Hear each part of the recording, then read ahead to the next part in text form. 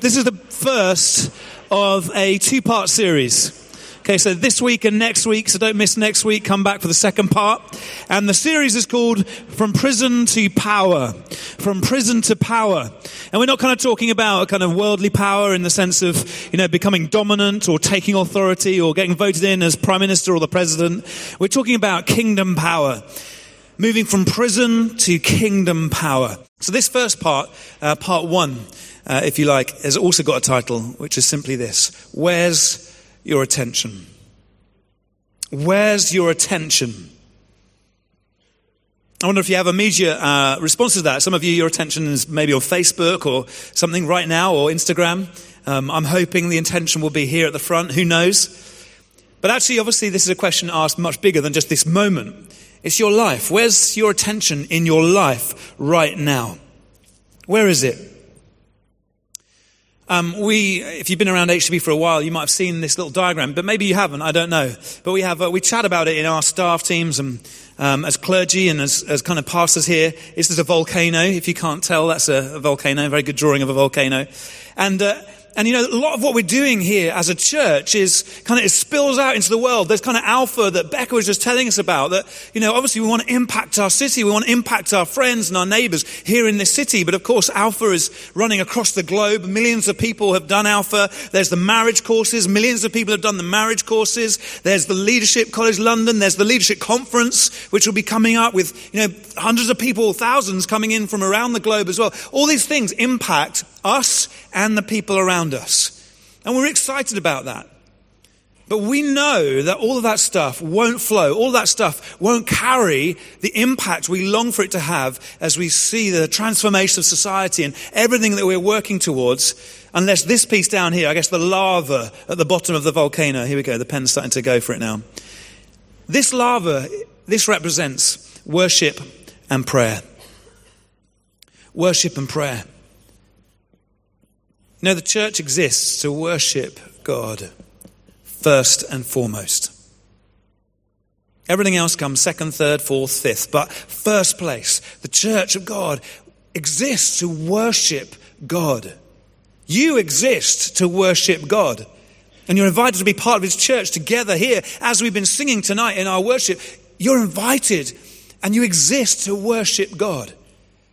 And we know that this is the stuff that if this is red hot, and if we're connecting with God in conversation, in our prayers, in our intercessions, if we're worshiping Him, if this stuff really is in first place, and the hotter, the more red hot this is, the more explosive all of this stuff will be. Without this is a waste of time and we may as well go home now. This is the first and foremost, worship and prayer. So we want to talk about that now, before we talk a bit more about the vision and the expectation next week in part 2, in where we're going towards in 2018 as a community right here in HTB. So that's what we're going to explore tonight particularly, and I'm going to lean a little bit more into worship. Sometimes we'll lean, and often much more into prayer. Both things coexist, and they both exist in the passage we're going to look at tonight. But I'm going to particularly lean into worship.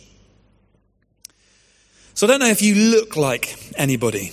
I don't know if you've ever been mistaken for somebody else. Someone's looked at you, whatever. And so maybe sometimes you might look like somebody who's a bit famous. So people kind of take a second look at you and think, is that person or not? Don't know if you've ever had that experience. I've had sort of lookalikes. So one of the people that sometimes people think I look a little bit like is Billy Elliot. Can you see that? A little bit of Billy. Billy, I can do the ballet bit and all that sort of stuff as well. And it's that first and second and wherever we go from there, who knows? Do the ballet thing. In fact, once I made a film, a short film, a half an hour film. Some of you are filmmakers here. This was very low budget, but it was a half an hour film and it was based on Billy Elliot, but it was called Bible Billy Elliot. And it was how Billy Elliot, it was a sequel, and he was already a ballet dancer and then he became a preacher, and how awkward that was with his father and all that sort of thing. So it was quite fun. I liked that. But actually, I've actually been stopped on the street before because people did mistake me for a guy called Tim Henman. So Some of you might know Tim Henman if you're like a tennis fan. He commentates on Wimbledon now, and growing up, all of us as we were kind of growing up, most of us, similar age bracket. Tim Henman was the shining light of British tennis. Number one, and he gave hope that the desperate needs and the kind of the dark hour of British tennis might come alive again. And we all got really excited when he kind of battled his way through to the quarterfinals of Wimbledon, which is about as far as he got, or semi-finals one year or something. Obviously now it's kind of like Andy Murray's gone and smashed it, and we all think we should all be number one. But Tim Henman kept this alight. And so I loved Tim Henman as well. I'd do all the kind of the fist pumps and all that. And I sort of, I thought, I'm going to learn tennis. And I never had any lessons. I just watched Tim Henman. So I thought, I'll watch Tim Henman, I'll see how he does it. So my serve looked a bit like Tim Henman, my forehand looked like Tim Henman. And I even tried to kind of sort of mimic some of his kind of, the way he just did things, even just like the little fist pump whenever I got a point in tennis.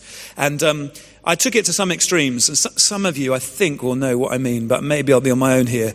Has anyone here got a sort of edge of competitiveness?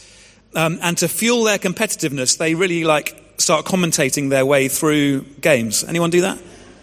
No, it's just me. Oh, I am on my own. Okay, thanks. But it's like, when I'm actually playing with tennis with a friend, partly it's the sports psychology. I'll do a great forehand. I'll go, and Henman whips a forehand across the court and smashes Rosetsky out of the water. That was the time, Henman-Rosetsky. So I kind of commentate my way through. I think you're looking at me like I'm mad or something. But that would keep me going and get competitive. And there was one occasion I was on a tennis court down in Cornwall, and remote area of Cornwall, and I was playing with this friend, and I was commentating and pretending to be Tim Henman, and I'd set him up as Andre Agassi or something like that. And so I was commentating to kind of get myself a bit of psychology on, kind of digging at his shots and stuff. And off I went. And as we were playing, I became aware of this little kind of about 8-year-old boy standing by the side of the court, outside the kind of the wire mesh, hands on the wire mesh, looking at me wide-eyed, totally mouth open and everything. Then he disappeared, and he appeared back with a pen and a piece of paper in his hand. And so we were playing away, and he respectfully waited until we kind of, changed ends. And we went to get some water, and we were taking a little break. And he came onto the court, and he walked up to me, and he says, "Could I have your autograph, please?" Now, I don't know what you would have done in that moment. I decided to go with it. I just thought, why not? Why not? I mean, this lad, it's his dream come true. There's Tim Henman playing on his local court, and he's going to be telling all his mates, I don't want to burst his bubble. There was so much hope in him. So I'm like, oh yeah, no problem at all. So I just went all the best, Tim Henman. And he kind of grabbed it, and he ran off, and he was so excited. And I know some of you are thinking, Pete, you're a pastor. You just lied to him. And I don't know, if you're here tonight, I'm really sorry. If you happen to be here, or if you're watching online, I don't know if it's better to have done that or to burst your bubble now. I don't know. Anyway, who knows what was going on? But that was a moment. So I pulled off that, I was like being like Tim Henman. He thought I was. And of course, my attention had been on Tim Henman.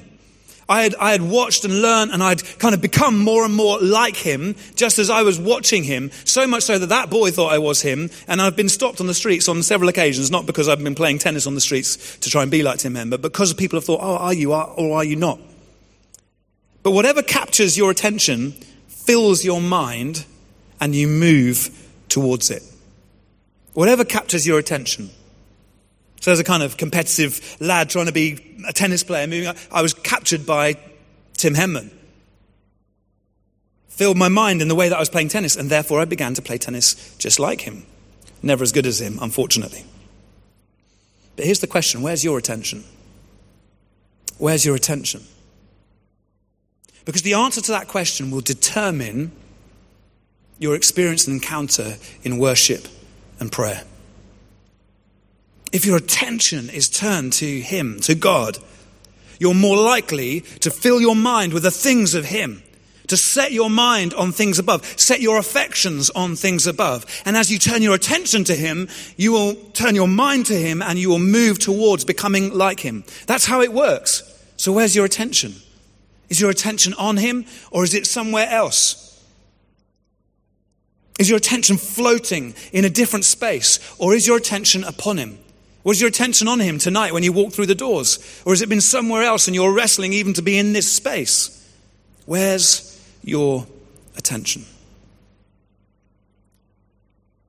Well, we want to learn together something from Acts chapter 16. That's the passage we're going to look at really briefly. Acts chapter 16. And it's one of my favorite chapters in the Bible. I absolutely love it. I love the whole of Acts because it's the story of God's exploits and what's going on as the Holy Spirit fills people, empowers them, and sends them into all that he has got for them. So it's a brilliant book. And as we get to chapter 16, I just want to set the context before I read a couple of verses. Paul and Silas are kind of traveling around telling people about God. They've met with God, they've been filled with the Spirit, and now they're moving around. They're healing people, they're seeing people get saved. Things are kicking off. I heard just this morning, I was in another church this morning visiting because my nephew was getting baptized, and so I went down there. Amazing to be there. And somebody in the congregation said, I was at Focus last year, and my son-in-law got totally and utterly healed in the healing rooms of ME. Which was just totally incredible. Had been struggling for a long time with it, and then literally over that prayer, boom, and is totally fine ever since. Absolutely incredible. And that's the sort of thing that Paul and Silas were seeing. They were walking in this stuff. They were, seeing even more God breaking out around them. And as they were hanging out and spending time just impacting everything around them with the fullness of God who they were carrying by his Holy Spirit, they come across this slave girl, a girl who's owned by some other people. And she's being oppressed by what the Bible says is an evil spirit. There's a spirit in her. And one of the things the spirit is doing through her is able to speak to people about their future. Like kind of seeing into the future for other people. So she's like fortune telling for people. And her owners are making a whole load of cash out of this because, they sell her. She belongs to them. So they're making money out of her affliction by this spirit. And Paul and Silas meet this girl and end up just casting this spirit out. Boom, just like that, gone. But along with that goes her ability to tell the future. And so her owners are not very happy about it. They're like, hold on a second. We were making money out of this, and you've just taken our income away from this slave girl who we were like making our cash out of. And so they stir up a crowd against Paul and Silas, and everyone starts, hurling insults. This crowd becomes like a mob around them, and eventually Paul and Silas get taken to authorities, and they kind of levy all these kind of accusations against Paul and Silas. And as they're there, then the authorities say, right, these guys need beating, so they strip them, they beat them, they flog them, and they throw them in prison. What started out as a great day for Paul and Silas because they were full of faith and they were seeing healing and this amazing deliverance happened. Suddenly, you might think this has gone horribly wrong and this is a really bad space to be. It's where we pick it up. Let's have a look at what it says. After they had been severely flogged, they were thrown into prison, and the jailer was commanded to guard them carefully. Upon receiving such orders, he put them in the inner cell and he fastened their feet in the stocks. About midnight, Paul and Silas were praying and singing hymns to God, and the other prisoners were listening to them. About midnight. I don't know if you'd had a day like that, where would your attention be? I mean, it could be the fact that you're in stocks, like you're locked up. Not only are you in the inner cell where the deepest criminals would be kept, because that was like in through all the doors in the inner cell where no one could get to and no one could get out of. It was like the safest place to keep them. They're locked away deep in this prison that is, not a great place to be. Prisons even today are not great places to be. But can you imagine in those days? In the stocks, they've been beaten, they've been flogged. What about their attention? Where is their attention? Could it be on all of those things? No. We read this. About midnight, Paul and Silas were praying and singing hymns to God. Their attention was on God. Where's your attention? Where's your attention? Regardless of the circumstance. And this was like a really bad circumstance, wasn't it? Can you imagine being thrown into the inner prison, into the inner jail? This is really bad. The circumstances were terrible, but their attention was on God. Sometimes we can face circumstances that are not good. Our work is high pressure. Relationships are kicking off. There's all kinds of things going on. Those can be really pressurized circumstances. Where's your attention in those moments? Some of you are in that right now. But sometimes our circumstances aren't even as bad as that, and yet our attention wanes. Maybe it's just that the worship team are not singing the right song. And we don't like that song, so our attention wanes. It can be as simple as that in terms of our circumstances. But in these intense circumstances, you can see a couple of things demonstrated so obviously in Paul and Silas. There's expectation and confidence in them. There's expectation and confidence in them. I love this sense in which they're like, do you know what? We might be hidden away. It might be midnight, the darkest. This is like the night is closed in. This is like the darkest moment of probably some people's experience of life, being in prison at midnight, having been beaten in the stocks. And yet there they are, their attention on Jesus. Their expectation is that he's going to meet with them. Their expectation is that God will be with them in the midst of every single circumstance. And their response to him is to worship him. I love it. Thank you for being on the front row. I always have a saying of about the front row. And this is particularly true of the 4:30. And perhaps the 6:30 will catch up. Take that as a little challenge, a little nudge. But there are a whole group of the teenagers who just come and stand along the front here, and they just go for it in the worship. They take every moment, every chance to set up a mosh pit. They're going for it in there, and they're just they're going after something. And one of the sayings I've often said is like the anointed seats, they're at the front. The front row is the most anointed space to sit in the whole of the church. Did you know that? It's true. I know some of you don't believe me. In fact, there's no way I can prove it, and it's not biblically true, is it? God is everywhere. Don't worry. Don't be condemned if you're in the back seats. It's okay. It's all right. He can still bless you where you are. But there's something in that, isn't there? In terms of leaning in, going after something, and saying, do you know what? My attention is here. I want to be right where the action is. Get me in the mix, and I'm going to be right up there. I want to throw myself at this thing. If you're going off to a gig and you kind of want to see a band that you absolutely love, and if you're really passionate about that band, you're going to get there early so you can get the best. You can run in. You watch fans running into stadiums so they can get as close to the front as they can. Why? Because they want to be in the midst of that experience. They want to be absolutely going after that. Their attention is 100% on that band. That's what it's all about for them.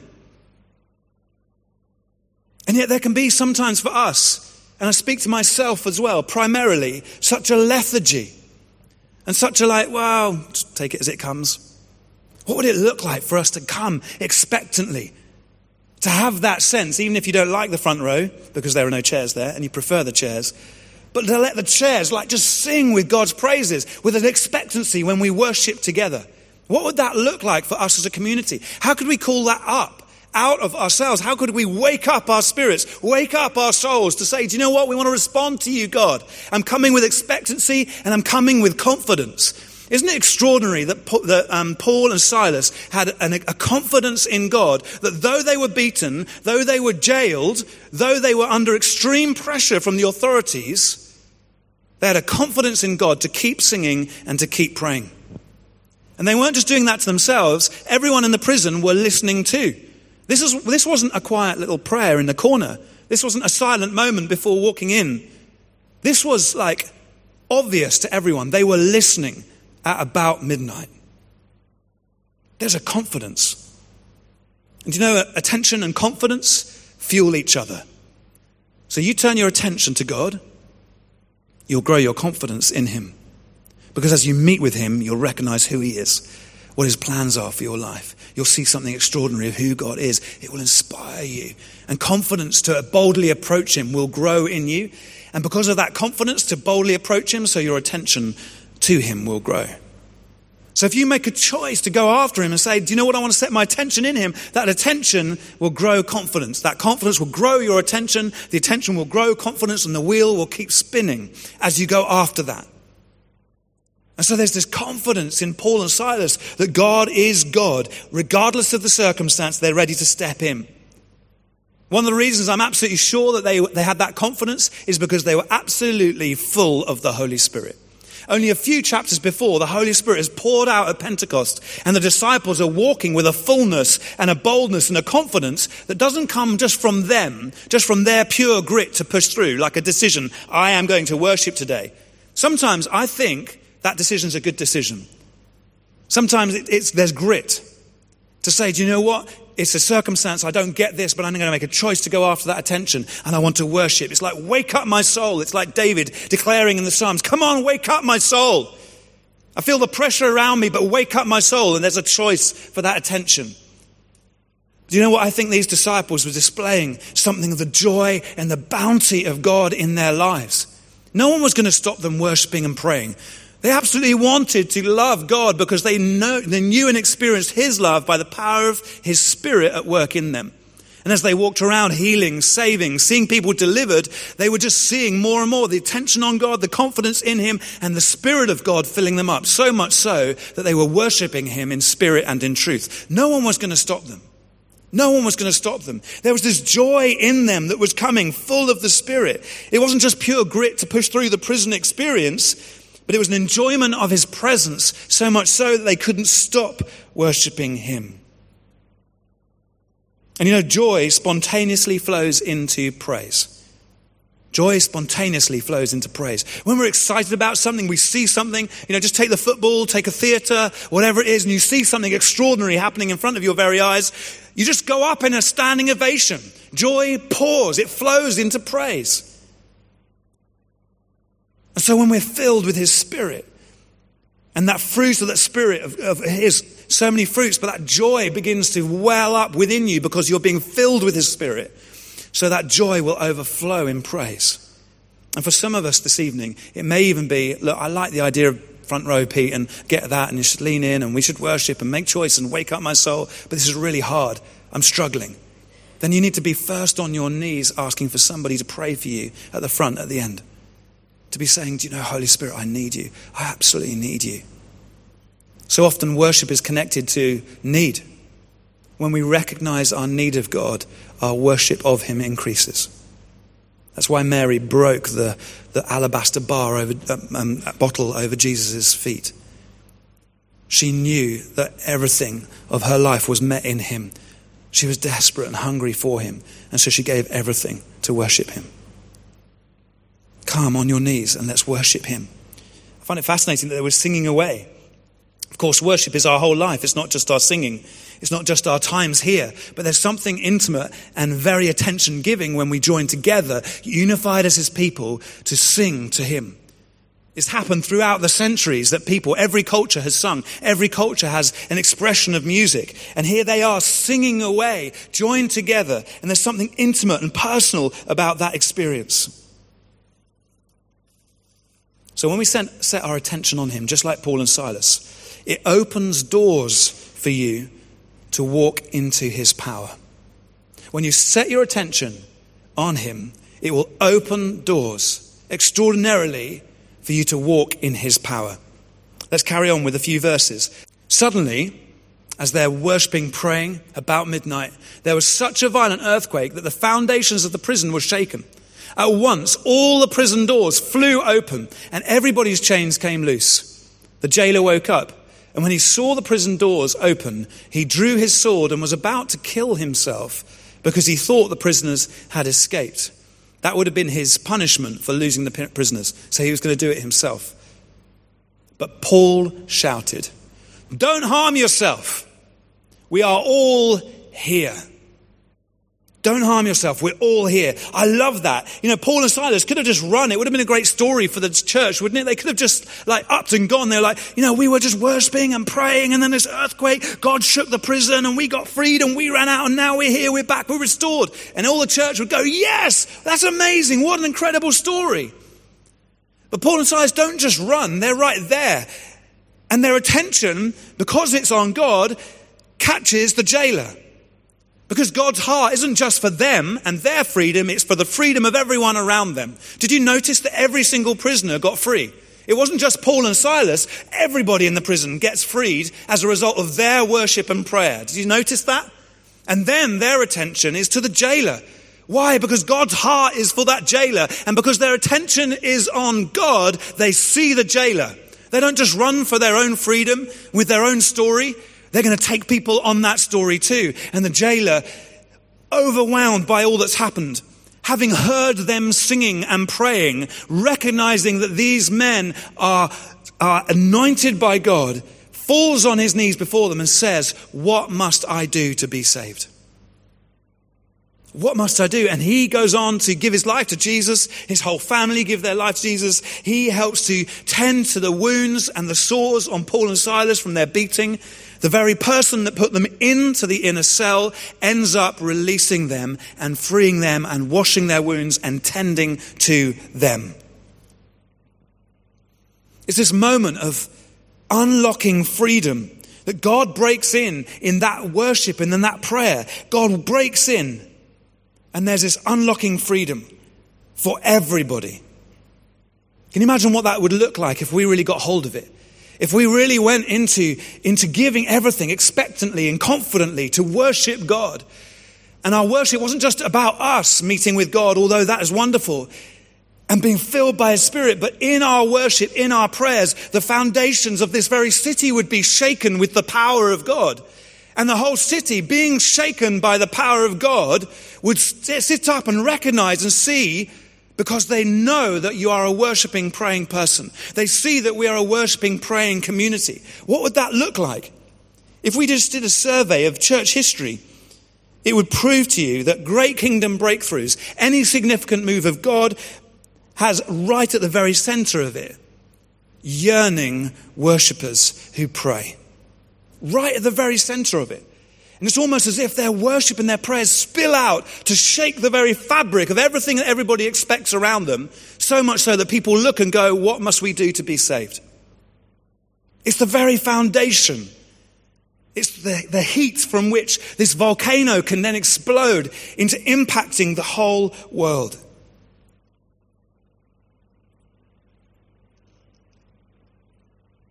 I believe that God wants to do a new move in our church of raising a whole new culture of worship. I feel like this yearning, this aching and creaking in my heart.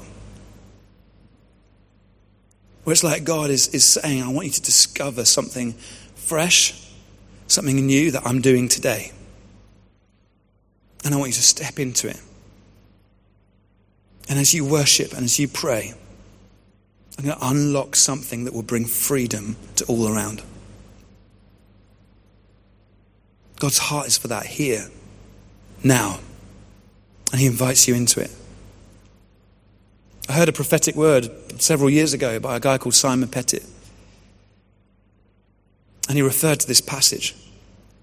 He began by going, about midnight. And I think this word is still alive even now. I just sense God's presence even as we're in this place right now. But it's the sense of about midnight. About midnight. We're in that place right now. We're in that place right now. It's about midnight. It's a dark moment where most in the world just think that they've locked the church away into the inner cell. That this has no relevance and should not be impacting anything around us. Let's lock the church away into the inner cell where surely it cannot escape. Surely it cannot make a difference. Surely it cannot do anything because it's locked away in the inner cell, and it's about midnight. Right now, prophetically, it's like about midnight. It's like that. It's pressure, and it's, will the church survive or not? Will it ever get out of that prison space or not? What will happen to it? And one of the questions is, where's the church's attention then? Where's our attention? Where's your attention? It's about midnight. And God is calling us to turn our attention to Him, to be heard by the world. Distant cries, distant prayers, distant songs that just begin to get heard by everyone around as they start perceiving something's happening in the inner cell. What is that thing in the inner cell? What's going on in that space? And as the church step in worship and prayer, as we get renewed by the power of the Spirit filling us, as we step into that space, God's going to move and shake up everybody's expectations. And if it's just about midnight now, we need to be asking the question, where's your attention? Where's your attention? Because we need it to be on God so that people like the jailer can fall on their knees and say, how can I be saved? They know exactly where to go because they know where the worshiping, praying community is. They've heard it. They've heard it. They've heard the call. They've heard something going on in the inner cell that most people have forgotten about. And they know that the shaking is happening because of what's happening in that space. And as we worship and as we pray, chains will be unlocked. Doors will be flung open, just as they were right here. It's about midnight. Will you be found singing? Will you be found praying? It's about midnight. And there are sounds rising from the inner cell. There's some great news stories to tell of. Some really exciting things that are happening. We'll share a few more next week. The sounds are coming, but it's about midnight. And will you be found singing? It's a time for us to move from prison to power. And that move belongs to the worshippers, to the prayers, to those who, regardless of those circumstances, will turn their attention to him and press in after all he's got for them. Where's your attention? Where's your attention?